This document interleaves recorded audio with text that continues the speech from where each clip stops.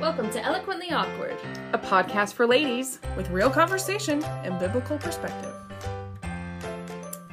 Hi, it's Madeline. Hey, it's Amanda. And I'm Terry, and I'm your host today.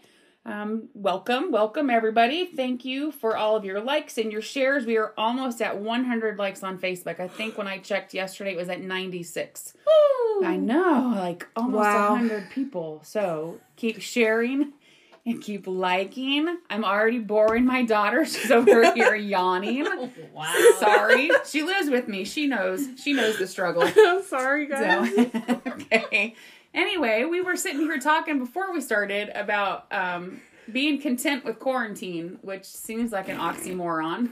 It's hard to be content in life, let alone a quarantine. So we just wanted to share ways that we've been trying to pass the time during quarantine. And let me think here. Well, I'm going to let Madeline go first. How are you keeping yourself busy and trying to stay content during quarantine? Well, Terry, you see, there are multiple ways in which I have been staying busy.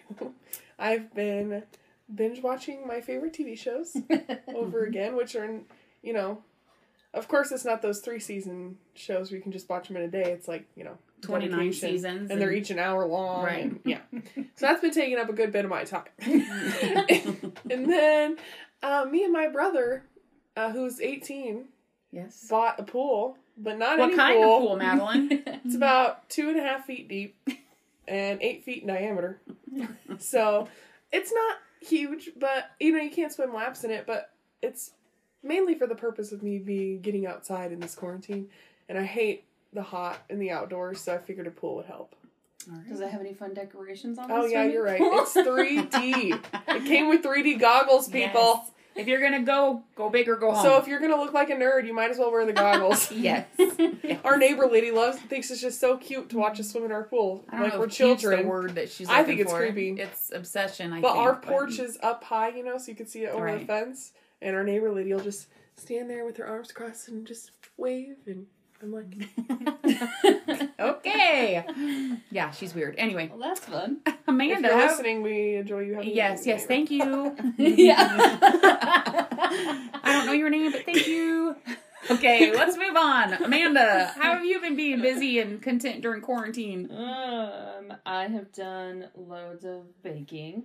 I borrowed my mom's bread maker, which was a terrible life decision. I was gonna say, I didn't like my bread maker when I had it. I only used it to knead it and make the dough, and then I took it out to raise it. No, I'm in love with it. It's so easy. I just Oh, you chuck do in like there. it. When you said a horrible life decision, I thought No. it was going like how I felt about it. No, it's horrible because I eat too much bread now. Oh. I have made homemade cinnamon rolls and loaves of French bread, and we made homemade pretzels. Wow. We baked a lot of cookies. Yeah, we That sounds delicious. Yes, This it is does. how I'm I glad I ate don't my live with way you. through quarantine. Because this would be bad for me trying to lose weight. That would Yeah. be very bad. I attempted to start working out at home.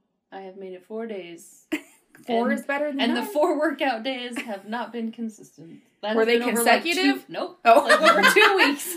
You're like, every 2 weeks I work out, a day Yep. or two. And then I eat 4 loaves of bread in between. I'm sure it balances out in the large scheme of things. Somewhere in there, Right. it's balanced. But it's homemade bread, so it's good for you, Oh, right? I bet it's Yeah. so good. I bet you could make gluten-free bread for me. I could. I'll bring you some. Yeah, if you do. I mean, if you're up for the challenge, I might eat it. Challenge. So, okay. I don't have anything else going on. All right. Well, that's what I'm doing during quarantine is I'm figuring out ways to have people make me things. So that's how I use my time. Not really. I don't know what I've been doing.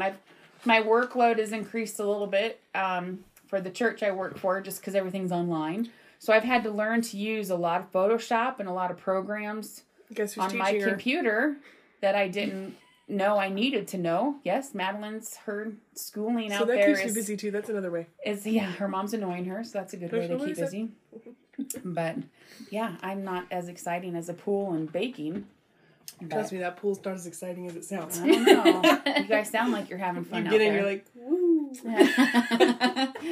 Yay! I'm in a pool. So okay, we're gonna go on. This is our awkward segue. Thank you. I couldn't think of the word. That's how awkward it is. But we opened with that because today we're going to talk about contentment, being content. So our passage for today is going to be in the book of Philippians. I'm going to read Philippians 4:11 through 13. And it says, "Not that I speak in respect of want, for I have learned in whatsoever state I am, therewith to be content. I know both how to be abased, and I know how to abound. Everywhere and in all things I am instructed both to be full and to be hungry, both to abound and to suffer need. I can do all things through Christ, which strengtheneth me." I think it's important, like Madeline said last week, how in Bible college I always talk about context. I also think it's important to know who wrote something and about the time that it was in. So the person that wrote this, if you didn't know, is Paul. Looking back at Paul's life, at this point in time, his life had already been full of anything but positive circumstances. He was writing these words while he was imprisoned. And so their prisons back then were not like our nice prisons. Random side note, one of my favorite things to watch on TV is Lockdown. I love the prison shows. I don't know why. It just makes me feel like I'm in prison during quarantine. Because people will talk about how all they can do, and I'm like, that's all I do. Yes, is sleep, eat, and watch TV. So it's prison back then was not anywhere near that. They were dark and dreary dungeons. They didn't have sanitation, no heat, no running water or light. He was probably chained, and he was probably very lonely from a human aspect. But he did lead an extremely difficult life at times, and before that, he was almost beaten to death. He was misunderstood and deserted by his friends, I'm sure. Paul's life was anything but perfect. Yet he said in those verses I just read that I have learned in whatsoever state I am to be content. And I never caught this until I started reading this through, that it says I have learned. So what this tells me is that contentment can be learned. So we're going to talk about things today surrounding contentment, how we can learn to be content, and I'm going to be talking about 3 different aspects in our life that we can learn to be content in. I just really quick wanted to say what the world's definition of contentment is, because it's not that far off from the Bible, because there is a difference between contentment and happiness. Being content means it's a quality or state of being satisfied, and even the world uses those words. But sometimes the world will interchange happy and content, and there is a difference. Do you agree there is a difference? Yes. There's definitely a difference. Like I said, happiness, I think, is a temporary feeling or a temporary pleasure, where contentment's more of a state of being in an I think you said even like it's learned. Like contentment is being okay with your circumstances, even though they might not be. Right. But happiness is like when you're actually enjoying. Not that you don't enjoy your circumstances, but like that you're enjoying. Yeah. No, I get what you're saying. Circumstance. Right. Exactly. It's based on temporary things a lot of times. Mm-hmm. There's a great quote from an author named Linda Dillow. She says, "Contentment occurs when Christ's strength is infused into our weak bodies and souls. To infuse means to pour, fill, soak, or extract. This is how God enables us to be content. He infuses contentment through His Word, and it seeps into our minds and transforms us. Just like a cup of tea gets stronger when we give it time to steep. When we give time to the Lord to steep in us, we become content and we begin to transform to be like Him." And I just love that, because that's exactly what it's like. The more you set and steep and get into the Lord's Word, the more it gets into you, into your soul, and into your heart. So the first thing we're going to talk about is being content with our circumstances. There's 2 parts to being content, in my opinion, and I pull that from Philippians 4:6, where it says, "Be careful for nothing, but in everything by prayer and supplication, with thanksgiving let your requests be made known to God." I say it's a 2-choice or a 2-part process, because the first part is a choice, and it's our choice, and it's what we have to do.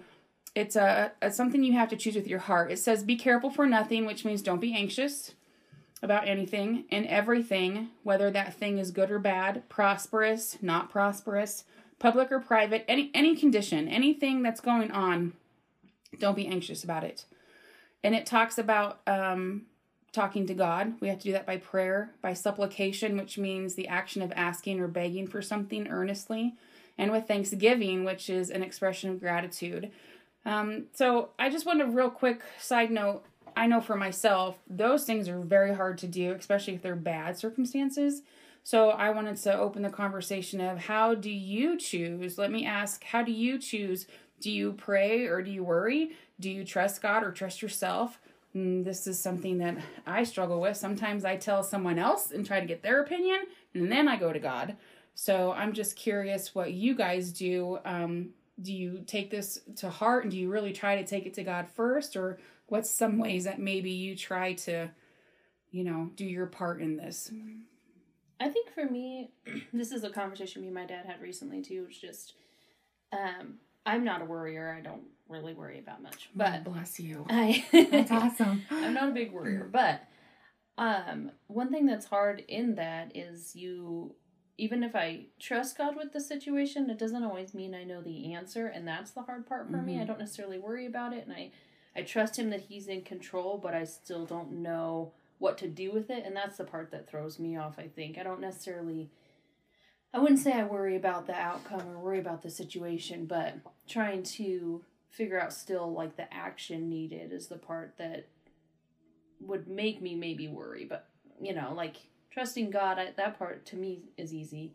I trust him and I go to him and I pray, but finding, like, the action needed or finding the solution to the problem is what throws me off. But for me, trusting God is kind of easy, but I'm kind of a, it's a raw kind of person. I guess for me, it depends on what the situation is. There are some things that I'm like, yeah, that'll be okay. God will take it. I'm that way. Like, if my husband and I are talking about money and things are tight, I'm like, it's okay. We've been provided for. But I think that's because I've seen him pull through on things for us in that area. If it's something we've never experienced yet, that's when I have a harder time saying, okay, God, I'm not going to be anxious. I'm going to bring this to you. That's when I tend to, worry a little bit more, is when I don't know what's going on. Yeah. I think for me, the problem, and I don't even know if this is like contentment, but we're talking about like trusting. Mm-hmm. And I think for me, it's like at school, especially, I depend a lot on you and Dad. And so for me, like when money problems come up or something, my problem is I don't think, oh, I wonder if God's going to come through. I think I need to call my dad. Well, we can fix that. Well, I'm not saying like we can say no. No. I mean, like there have been times where I'll tell like, because I'm very honest with you guys, I'll tell you like, yeah, I'm not gonna make my bill, and I don't necessarily like. But I've also seen God come through in amazing ways. There have been times where I would say, you know what, I don't want you to help me. I want to see how this is gonna work out, and miraculous. I literally got my bill was due Friday last year on a Friday, and I got a check for $500 on the Thursday before it was due, and I like out of nowhere got a call, and they were like, hey, I want you to do this for me, and then sent me the money directly through PayPal. And I was like, and it was just crazy. But I think for me, that's my thing is I have so many people around me that are so trustworthy that I don't really think first to go to him. I first go to my parents or my grandparents or someone for advice or help. Which is good, because like we talked about last week, having godly counsel and someone you can go to is very important. But it shouldn't be my first response. Right. But you're absolutely right.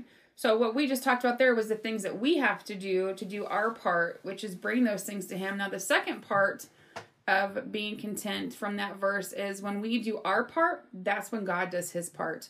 So it says in verse 7 of Philippians 4, and the peace of God, which passeth all understanding, shall keep your hearts and minds through Christ Jesus. So what's that is talking about is that's what God's part is. When we bring to him our supplications and our prayers, when we bring those things to him, that's when God says, okay, I'm going to give you a peace. He's going to give me that peace in my soul. He's going to give me understanding that exceeds any human reasoning, because how many times have we had, I know for myself, I've had a problem and I've just laid it down on the line, like, I don't know what to do. I don't know how to handle this. And just the peace that comes over you when you do that. And I think that really comes from following these verses and doing what he's told us to do. Giving it to him. Don't be anxious. Thanking him even in times of trial or bad things. The Lord sees that and he gives us a peace through that. And so it also says that he will keep our hearts and minds, so he'll guard and defend us. He'll guard our emotions and our affections, and he only does that through Christ Jesus. The Lord is in place of anxiety. He's a buffer in that time. He's the peace, and I literally in my mind, I see him standing between me and that problem, and he's the reason why I have a peace. So I think it's important to do those, to remember, okay, do my part, and then God will follow through, which is great, because God always follows through. It's so simple, isn't it? It's like the next part I wrote down is practice makes perfect, because some people say, well, how do you do that? Like for Amanda, it's easier not to worry. For someone like me, worry a little bit more depending on the circumstances. So how do you always learn to be content? I think a lot of things goes back to the simple basics that you have to do. You have to let God dwell in your heart and your mind. And you only do that by prayer and by reading your Bible and choosing to give these things to God, praying specifically, choosing to be thankful, choosing to dwell on the positive. But even those things, you still have to do them all through God. It's not something that comes easily. It's not natural for us to do that. And I think too, like sometimes for me especially, I'll think, like for example, being single, and you give that to God, and I think I have a timeline that I'm like, well, if I'm not married and have 4 kids, but actually no, that's false. You're not having kids. I don't want that many kids. I'm like, we just talked about that too. Like, but when I give that to God and it doesn't happen when I think, I'm like, I get mad. Like, where is he? Why am I not?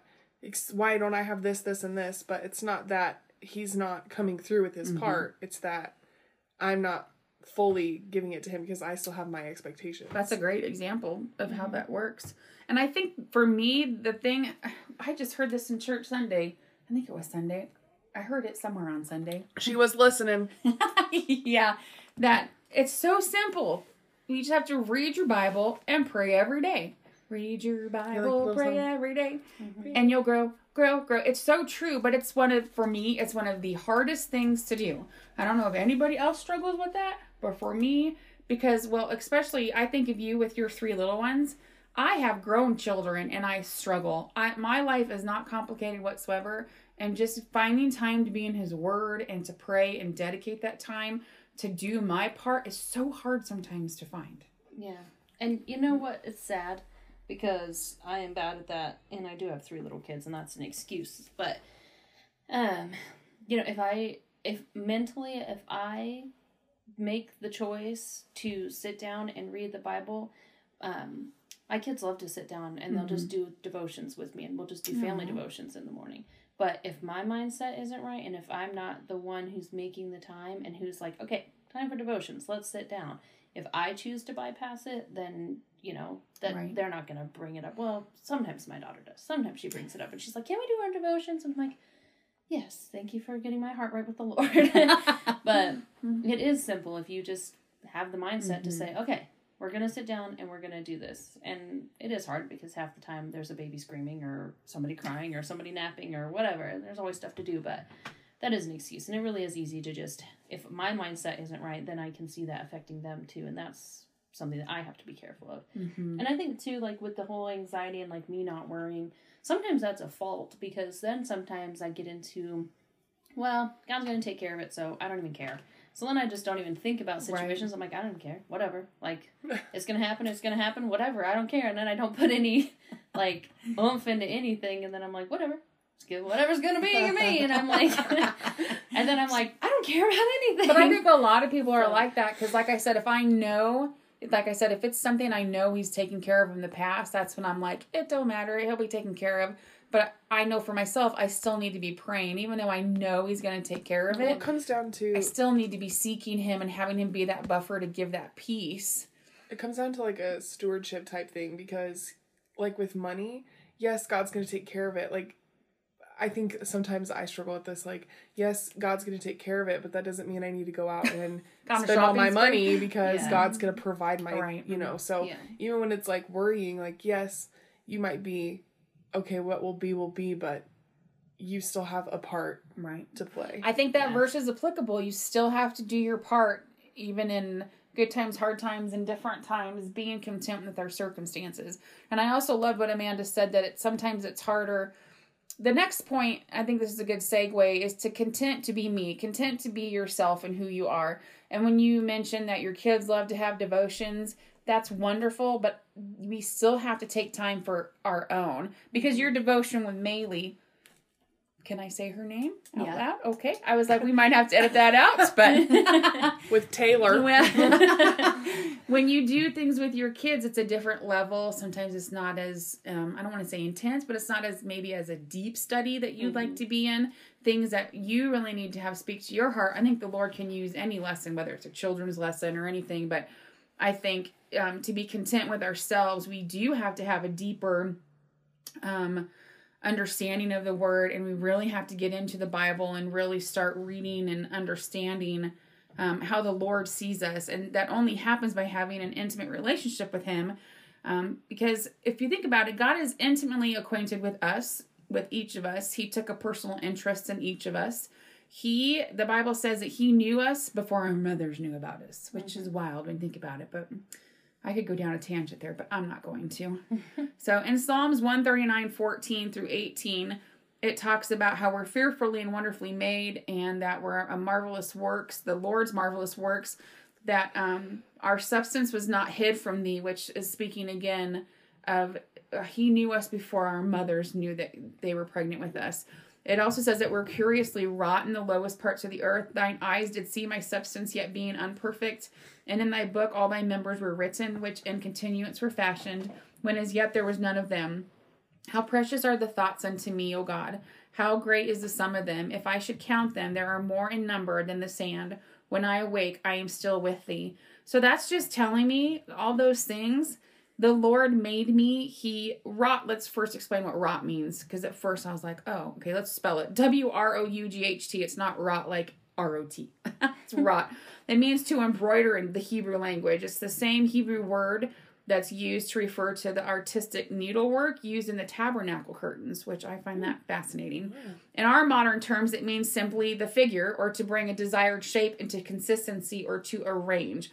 So when you read that verse, it says, he designed us. He desired what he wanted us to be, our shape, how he wanted to have us be. And he wrought us. He made us. He designed us. He embroidered us, as the Hebrew language would say. I like it. Yes, I'm cool. Embroidered by Christ. We should put that on a shirt. Yeah. So the first part, I think, to being content with ourselves is we have, the first thing, I am so good at this, comparing ourselves to others. That he, like we just said, he created me exactly how he wanted me. And I so often compare myself to other people, especially other ladies. I compare myself in talents, even spiritual gifts. Sometimes I can find myself being almost jealous of some ladies, thinking, why can't I do that? Like, sometimes it hurts my heart almost, because there's desires I have that selfishly I feel are not being fulfilled. I get jealous of personality things. I get jealous of not being meek and temperate. Do you know how I would love, at the end of my life, I probably won't hear it because I'll be dead, but if somebody said, Terry was the most meek woman I ever met. Either one of you. But do that you might even not be see your... or I mean, I that's cannot not your imagine. niche. No, you're right. That's right. But I have to remember, God made me the way he made me. And that's not an excuse to go out and be mean to everybody and to like not, yeah. It's not an excuse to be a certain way. Just but because some people might not be as, like I'm, patience, I think, is a good thing. You are very patient, yes. And more like lackadaisical. Is that the right word? Yes, very good. Whoa. College. Anyway, like I'm very lackadaisical in things, but that doesn't mean that, sometimes I don't have to try and like, just because I'm not strong, maybe I'm more strong in patience, but then I'm not as meek is something that I have to work on. It sometimes it's not those things that come naturally, but I mean, you can still like, not even saying like work on your meekness, right? But like it's something that you can. You have to work for. So many times we look at other people and we want what they have, and that's one thing we have to stop doing if we want to be content in who the Lord made us. Another area we need to be content about ourselves in, and I am horrible at this too, is our bodies. Women are so good at putting ourselves down. We're good at looking at ourselves and thinking, oh, I hate seeing this or that about myself. And we're always trying, well, me, I'm on a diet right now, actually. I'm always on a diet. I'm always trying to change the way I eat. I'm always trying to fix all these things. But in Psalm 139:15, it says, my substance was not hid from thee when I was made in secret and curiously wrought in the lowest parts of the earth. Again, the Lord made us how he wanted us. If you don't like your nose, or you don't like your ears, or whatever, you can't fix those things. There's some things you just can't fix. So you're going to have to learn to be content with how the Lord made you, because he gave you those things. He made you, he molded you, and made you who he wanted you to be physically. And again, that's not giving an excuse to go eat what you want, binge eat, and not take care of yourself. I think that's a whole other topic, because we are supposed to take care of ourselves. This is more of a self-reflection. like loving who you are. I know that sounds so worldly. Love who you are. You be you, boo. Yes, do yes. But that's what the Lord wants. He wants us to see ourselves through his eyes. And I think a lot of time we miss that. We don't see ourselves the way that he sees us, and we need to really be content with ourselves. I think for me too, sometimes it's hard because you're like, I have this thought a lot. Like, I'm like, there are so many people on this world. How am I any more special than the next guy? But like, to him I am, and I don't, my earthly mind, I do not understand how I can be important to him when he has all these other people. Because I'm like, well, my problems are so trivial. You know, like I said, like I can go to you guys and stuff. So sometimes in my mind, I'm like, you know, I don't want to bother him with that, or I'm not important enough, but that's not true. And I think those are the times we have to go to him, because even the smallest thing, it's like any other relationship you have to build. Like, we didn't become close just because once a week we eat meat for a podcast. It's because we talk to each other, we share our intimate thoughts. Sometimes we share our insecurities with each other. And you know what's funny is other people can see those things in us and love us for those things, but we neglect what people see in us. And I have a friend named Lydia. Shout out to Lydia. And she would, one time I was complaining about my weight, and she was so sweet in the way she said, you know what? When I look at you, I see Terry, and I see one of my best friends. She was like, I don't see what you see. And like, that kind of put me in my place, because I was like, that's exactly how God sees me. So a lot of times when I get down on myself, I'll remember that God made me who I am, and he sees Terry. He sees my inner workings. So really what this means is God created you the way he weaved it. He put you together. And again, through this study, I was reminded that just like how we talked about, it's an embroidery in the Hebrew language, we're a tapestry. So think of yourself as a tapestry. And every little stitch and every little thing that he put in, a weave maker, is that what they'd be called? A weave creator? A weaver. That sounds weird. I grew up in Weaver. That's a whole other Weaver. But he put everything together, from our hair color to our eye color to our height. I wish I had more of that. He put all of that together. So just really try to be content with yourself, and really try to see how the Lord put you together and see yourself through his eyes. And again, that's only going to happen if we what? Read our Bibles and pray every day. We have to Maybe we should change listening. the intro song to that. Read your Bible.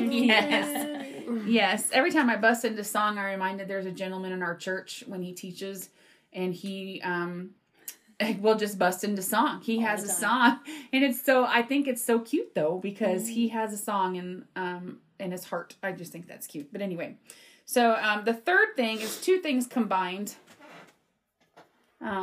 We need to be content in our role in our relationships. Everybody has a different role. Everybody has a different way that God, or a different thing that God has given them to do in their life. For example, right now I want everyone to think about their roles in their life. My roles, I'm a wife, I'm a daughter, I'm a mother, I'm a lover. Ew.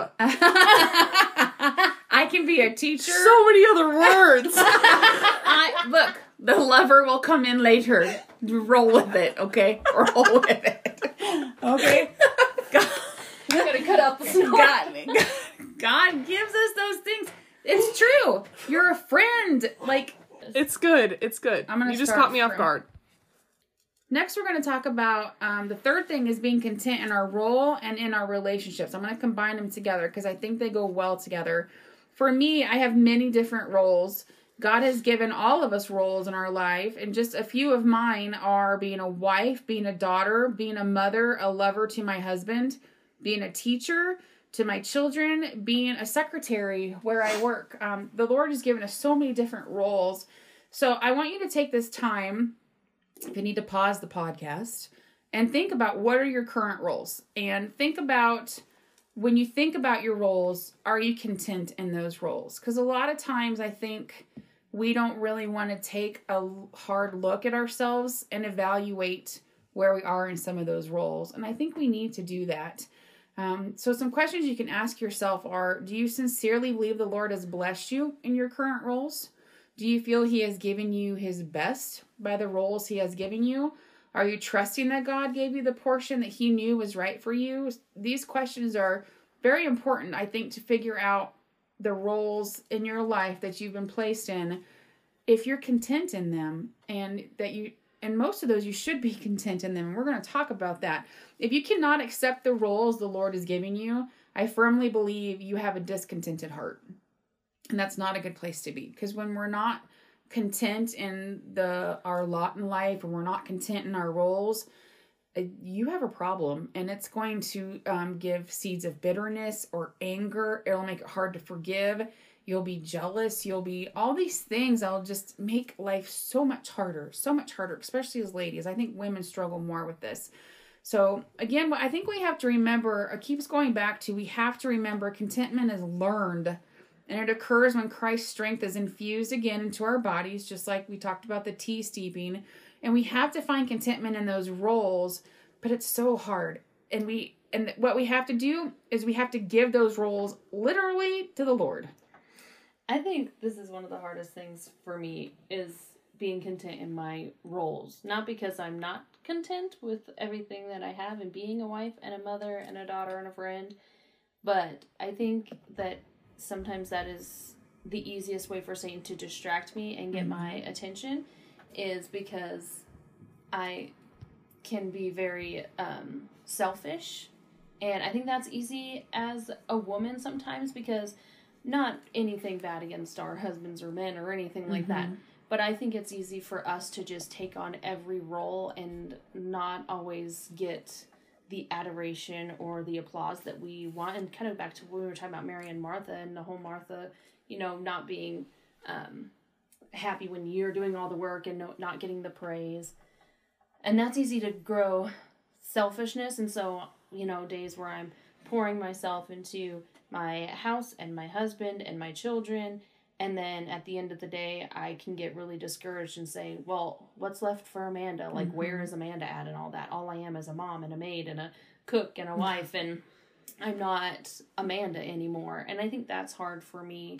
Not that I feel like I'm discontent in my roles, but to feel appreciated, I guess. And then I start feeling selfish because I'm just looking for that last little bit of Amanda that's left in there. And I think that's really hard for me, and I have to really go to God with that and just say, you know what, these are the roles you've given me, and I don't need any praise. I don't need the applause.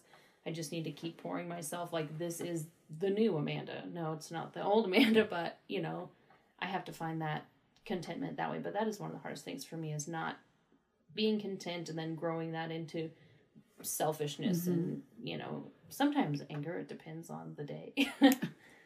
I think for me, it's, I think I only have a few roles right now, but I have to think, if I'm not going to be content in these roles, why would he give me more? Like I talked about earlier, like being single, it's like, do I want to have a husband and be a wife? Yes, but if I can't be a good daughter and a good student and all these other things, why would he add more to my plate? That's a good thought. And I think you hear that a lot of times. People say, I just finally had to give it to the Lord. And I think we miss that part. We don't fully give it to him. We don't give our roles. And I think one way to look at this, my mom and I have had this conversation, is that until you really give it to the Lord and you accept the role that you've been giving, because for me, one of the hardest things about being a mom for me, even from the very beginning, was the world and their opinion. Because I think the world tells us as women, you need to be married. You need to be everything Amanda just said. The cook, the cleaner, the child rearing. You need to be the perfect wife to your husband. Not only that, some women have to work outside the home full time. So then they tell you got to be super mom. You have to be that super wife, and you have to work full time and work full time from home. And then for me, when my kids were younger, this is one of my biggest regrets, is not accepting my role as a mom sooner in my children's life, because I was so consumed with the world and what I thought I was supposed to be. I was not looking to God. And this was around the time I got saved, and when I really realized what I was doing.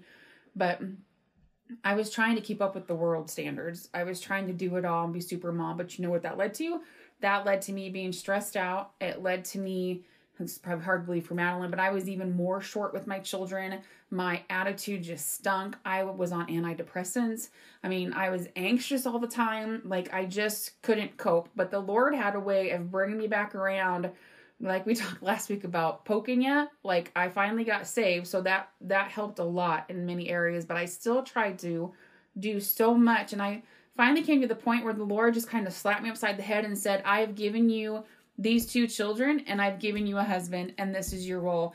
And I think people see that as a bad thing. It's not a bad thing. It's one of the greatest callings, really, I think it's one of the greatest callings to be a wife and a mother. And it's one of the hardest callings because you have to do so many different things. And sometimes it is thankless. And sometimes you don't get the applause and the accolades when your kids are grown up and you can look back and say, wow, I didn't raise little brats after all. Like then you get a feeling of, oh, well, I think, by the grace of God, my kids, are doing well. And I think that being content in our role is so important no matter what area it is. Right. So the next part we're going to talk about is in our relationship. So Madeline was making fun of me earlier because I said being a lover to my husband. And the next people I'm going to talk to are wives. I know not everybody here is married, but I think it's very important if you are married to be encouraged in that area as a wife. What I would encourage you to do is maybe evaluate your marriage on a scale of 1 to 10. Where would you rate your contentment level? I know we probably shouldn't rate our levels of things, but I think it gives us a good base to look at how we're really seeing things. Because sometimes people look at the person they married and they say, wow, like this is not what I signed up for. Like you are not, I didn't know you did that every morning type things, like just things that get under our skin. Like all these little things, like the expectation in our head and the dreams we had. Anyone that's been married for a length of time knows that the romance of it all eventually goes away. And that's why it's so important to be content in our role as a wife. Again, it's a high calling to be submissive and to serve the Lord by serving your husband, if that makes sense. For me, I can only serve my husband the right way and be content as a wife if I'm serving the Lord. And I have to remember a lot of those things I have to do through the Lord for my family and for my husband, not of my own volition. Because when I try to do it by myself and try to make that contentment for myself and everybody else, it goes horribly wrong. And it's not doing anything to lift the Lord up and to praise the Lord and to give him the glory for it. So I think we really have to remember that.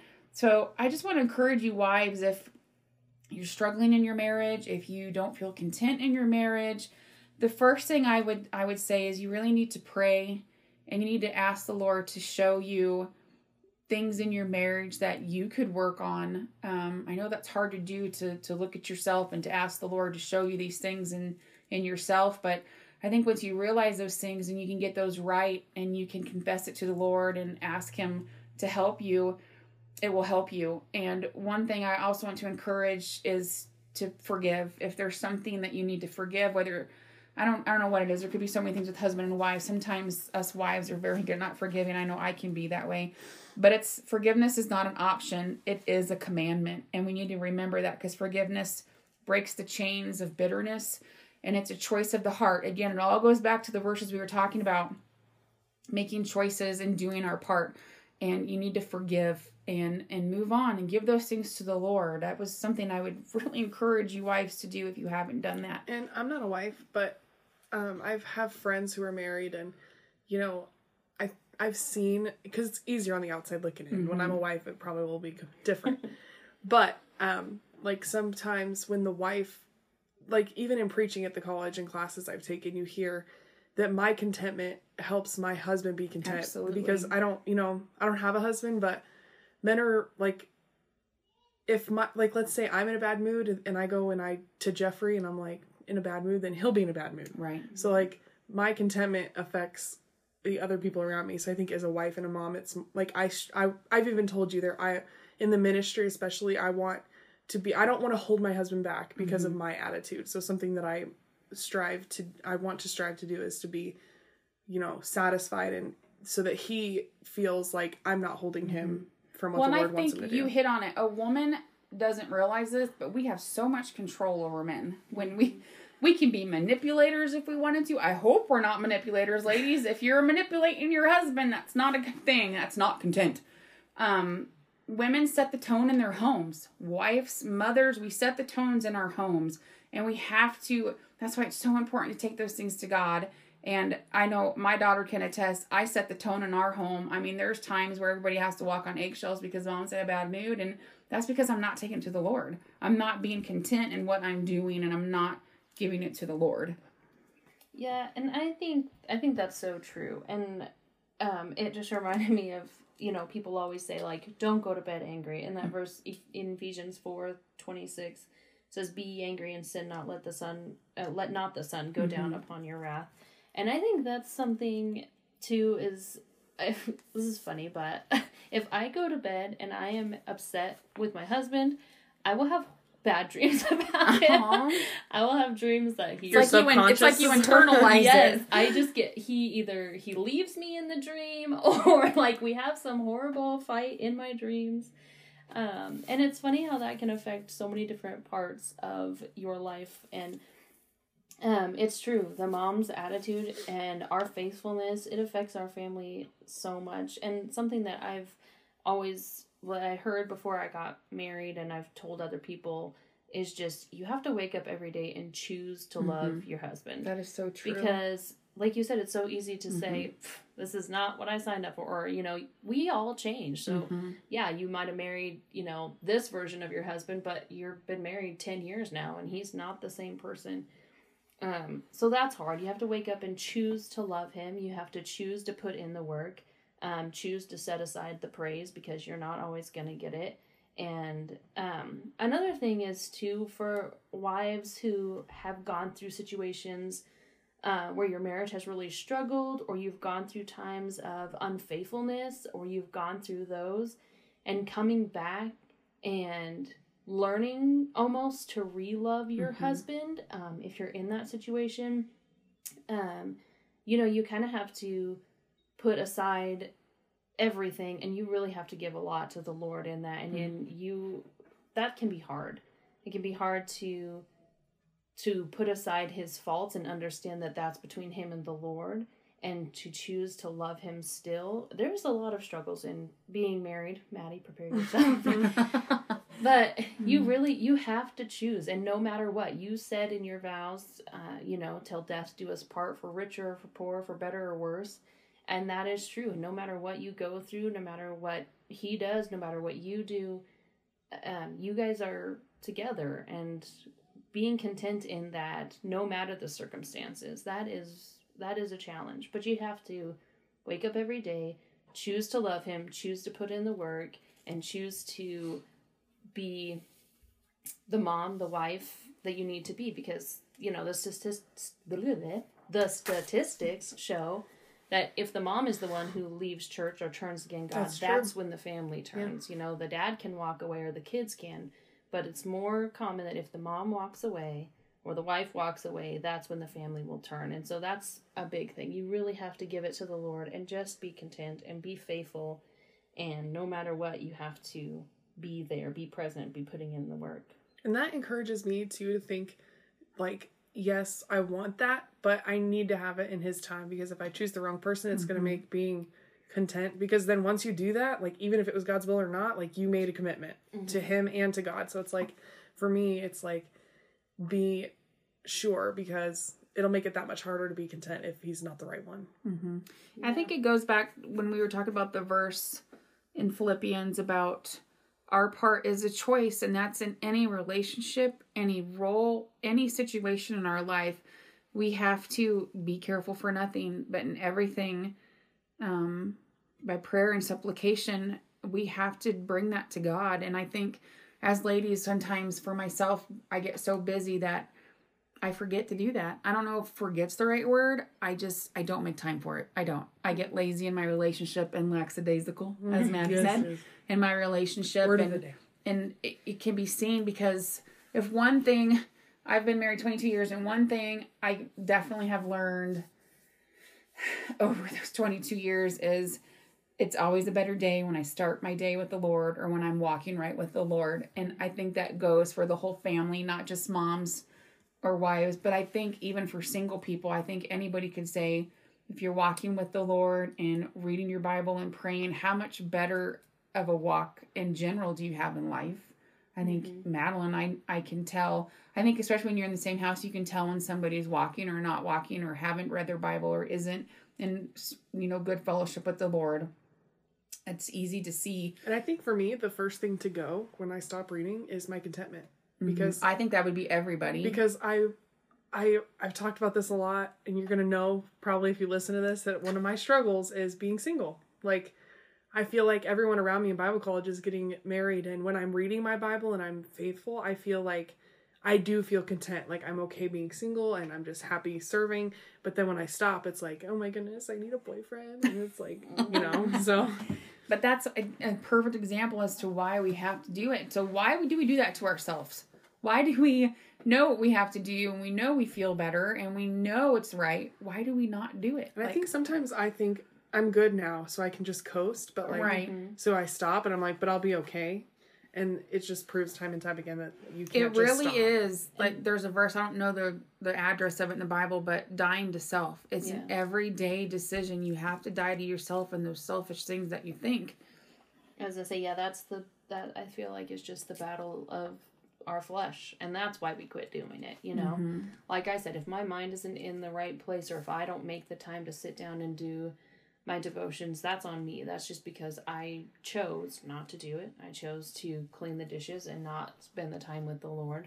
And, that's just our battle with flesh. And it is dying with self and walking with the Lord and just trusting in Him. And I like what you said, too, not comparing yourself to others, because no matter what age you are, especially as a woman, and now today, we're all, accept everybody and love and, whatever. But it hasn't always been that way. Women from the age of time, have been, you have to be skinny, you have to be tall, you have to have long, blonde, flowing hair with makeup, and, don't dare let your husband come home if you don't have makeup on. Put together. Yeah. And it's always been high pressure on us. And especially as moms, we do compare ourselves, which is why I distance myself often from popular social media online places, because you start to get into that. You start seeing pictures of people like, oh, family bike ride. They take everything's perfect. Yes, everyone posts the perfect picture because they post the happy stuff. Nobody's gonna be like, hey, this is when my life slapped my today. Kid across the face nobody's gonna post that stuff. So you start getting really down on yourself and thinking, ugh, well, she cleaned her house today. Look at my wreck of a house, or whatever. And you have to just be careful of that and just not compare yourself. Really look at yourself, like you said, look at yourself through God's eyes and not always looking at yourself through your eyes or trying to compare yourself to others. But we do have a lot of pressure on us to be like that. We have the pressure, you said, to be perfect. I think a lot of people underestimate women and our roles and what we're supposed to do, especially in our spiritual walk. And if you have a family, if you're married, even if you're not, the role of a woman in general, there's a Christian woman, I should say.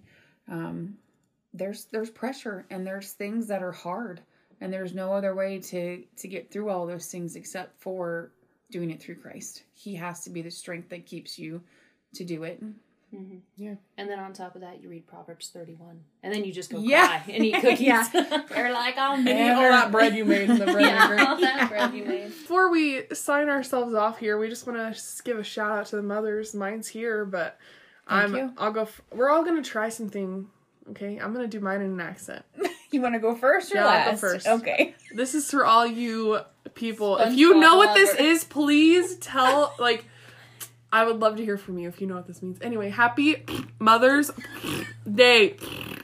I think we just lost listeners. Yeah. Please don't hate us forever. That was my opinion, not anyone else's. Well, I would just like to say, and normal, I guess. I can't do accents. Happy Mother's Day, especially to my own mother and to all the other ones that I feel like are my mother. Thank you so much. Happy Mother's Day. Yes, happy Mother's Day to my mama, my best mama, and my bonus mama. Thank you, Bonita, for always being great. Happy Mother's Day to Terry and all you other lovely, beautiful women out there. You work hard and you don't get enough credit. You're awesome. Yes. Happy Mother's Day. Happy Mother's Day.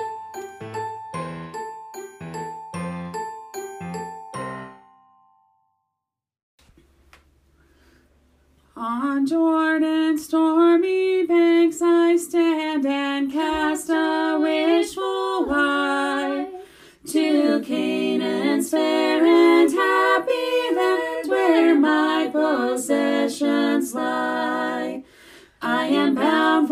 promised land. I am bound for the promised land. Oh, who will come and go with me? I am bound for the promised land. When shall I reach that happy place and be forever blessed? When shall I see my Father's face and in his bosom rest? I am bound for the promise